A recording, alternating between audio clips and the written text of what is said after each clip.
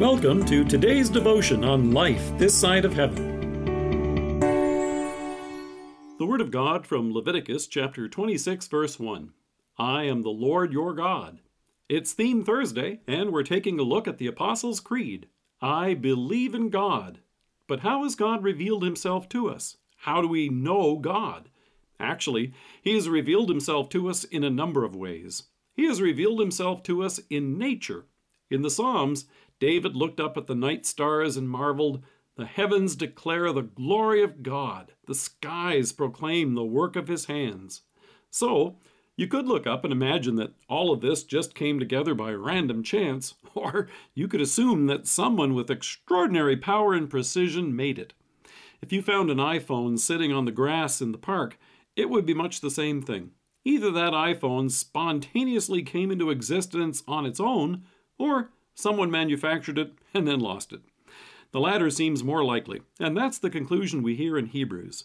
Every house is built by someone, but God is the builder of everything. But all this tells us is that God is big and powerful. God has also revealed himself to us in the testimony of our conscience. If you ask a child if it's wrong to step on a puppy, most of the time there'll be a squeal and the response will be immediate, no. In Romans, Paul says, they show that the requirements of the law are written on their hearts, their consciences also bearing witness, and their thoughts now accusing, now even defending them. So if you were on the proverbial desert island all by yourself, you could know, number one, that there is a God and that he is big and powerful, and number two, you've probably done something you innately know is wrong from time to time. It's no wonder then that folks assume that God, whom they really don't know fully, is angry, and why many people spend their lives trying to appease him. This natural knowledge of God moves us to search after him. In Acts we hear, God did this so that men would seek him, and perhaps reach out for him and find him. But this knowledge from nature is completely insufficient. It doesn't tell us who God is, or the fact that God is love and has taken away our sin. For this reason, God has given us his word, the scriptures. I love what Paul says in 1 Corinthians. No eye has seen, no ear has heard, no mind has conceived what God has prepared for those who love him, but God has revealed it to us by his Spirit. The Holy Spirit inspired the writing of the Old and New Testament. The Old Testament tells us about creation, our fall into sin, and the promise of the coming Savior.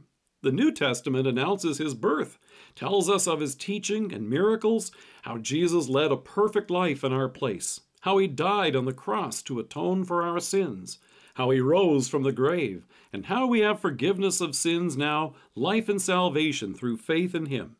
As we hear in Hebrews, in the past, God spoke to our forefathers through the prophets at many times and in various ways, but in these last days, he has spoken to us by his Son. Want to know what God thinks about you? Just look what he did for you on the cross. Here is why we have the Bible. Paul describes it in 1 Timothy as the Holy Scriptures, which are able to make you wise for salvation through faith in Christ Jesus. Instead of a hunch or gut feelings, when it comes to faith, here's why the question will always be, what does the Bible say? So in the Apostles' Creed, when we say, I believe in God, everything that comes next is a summary of what our loving God has revealed to us about himself in his word. Let us pray. Gracious Lord, thank you in your word that you have revealed to me your love and the salvation you have prepared for me in your Son. Amen. Thank you for joining us. If you're listening to us by podcast or on Alexa, we invite you to browse the resources that are available on our site at lifethissideofheaven.org. God bless you and have a great day.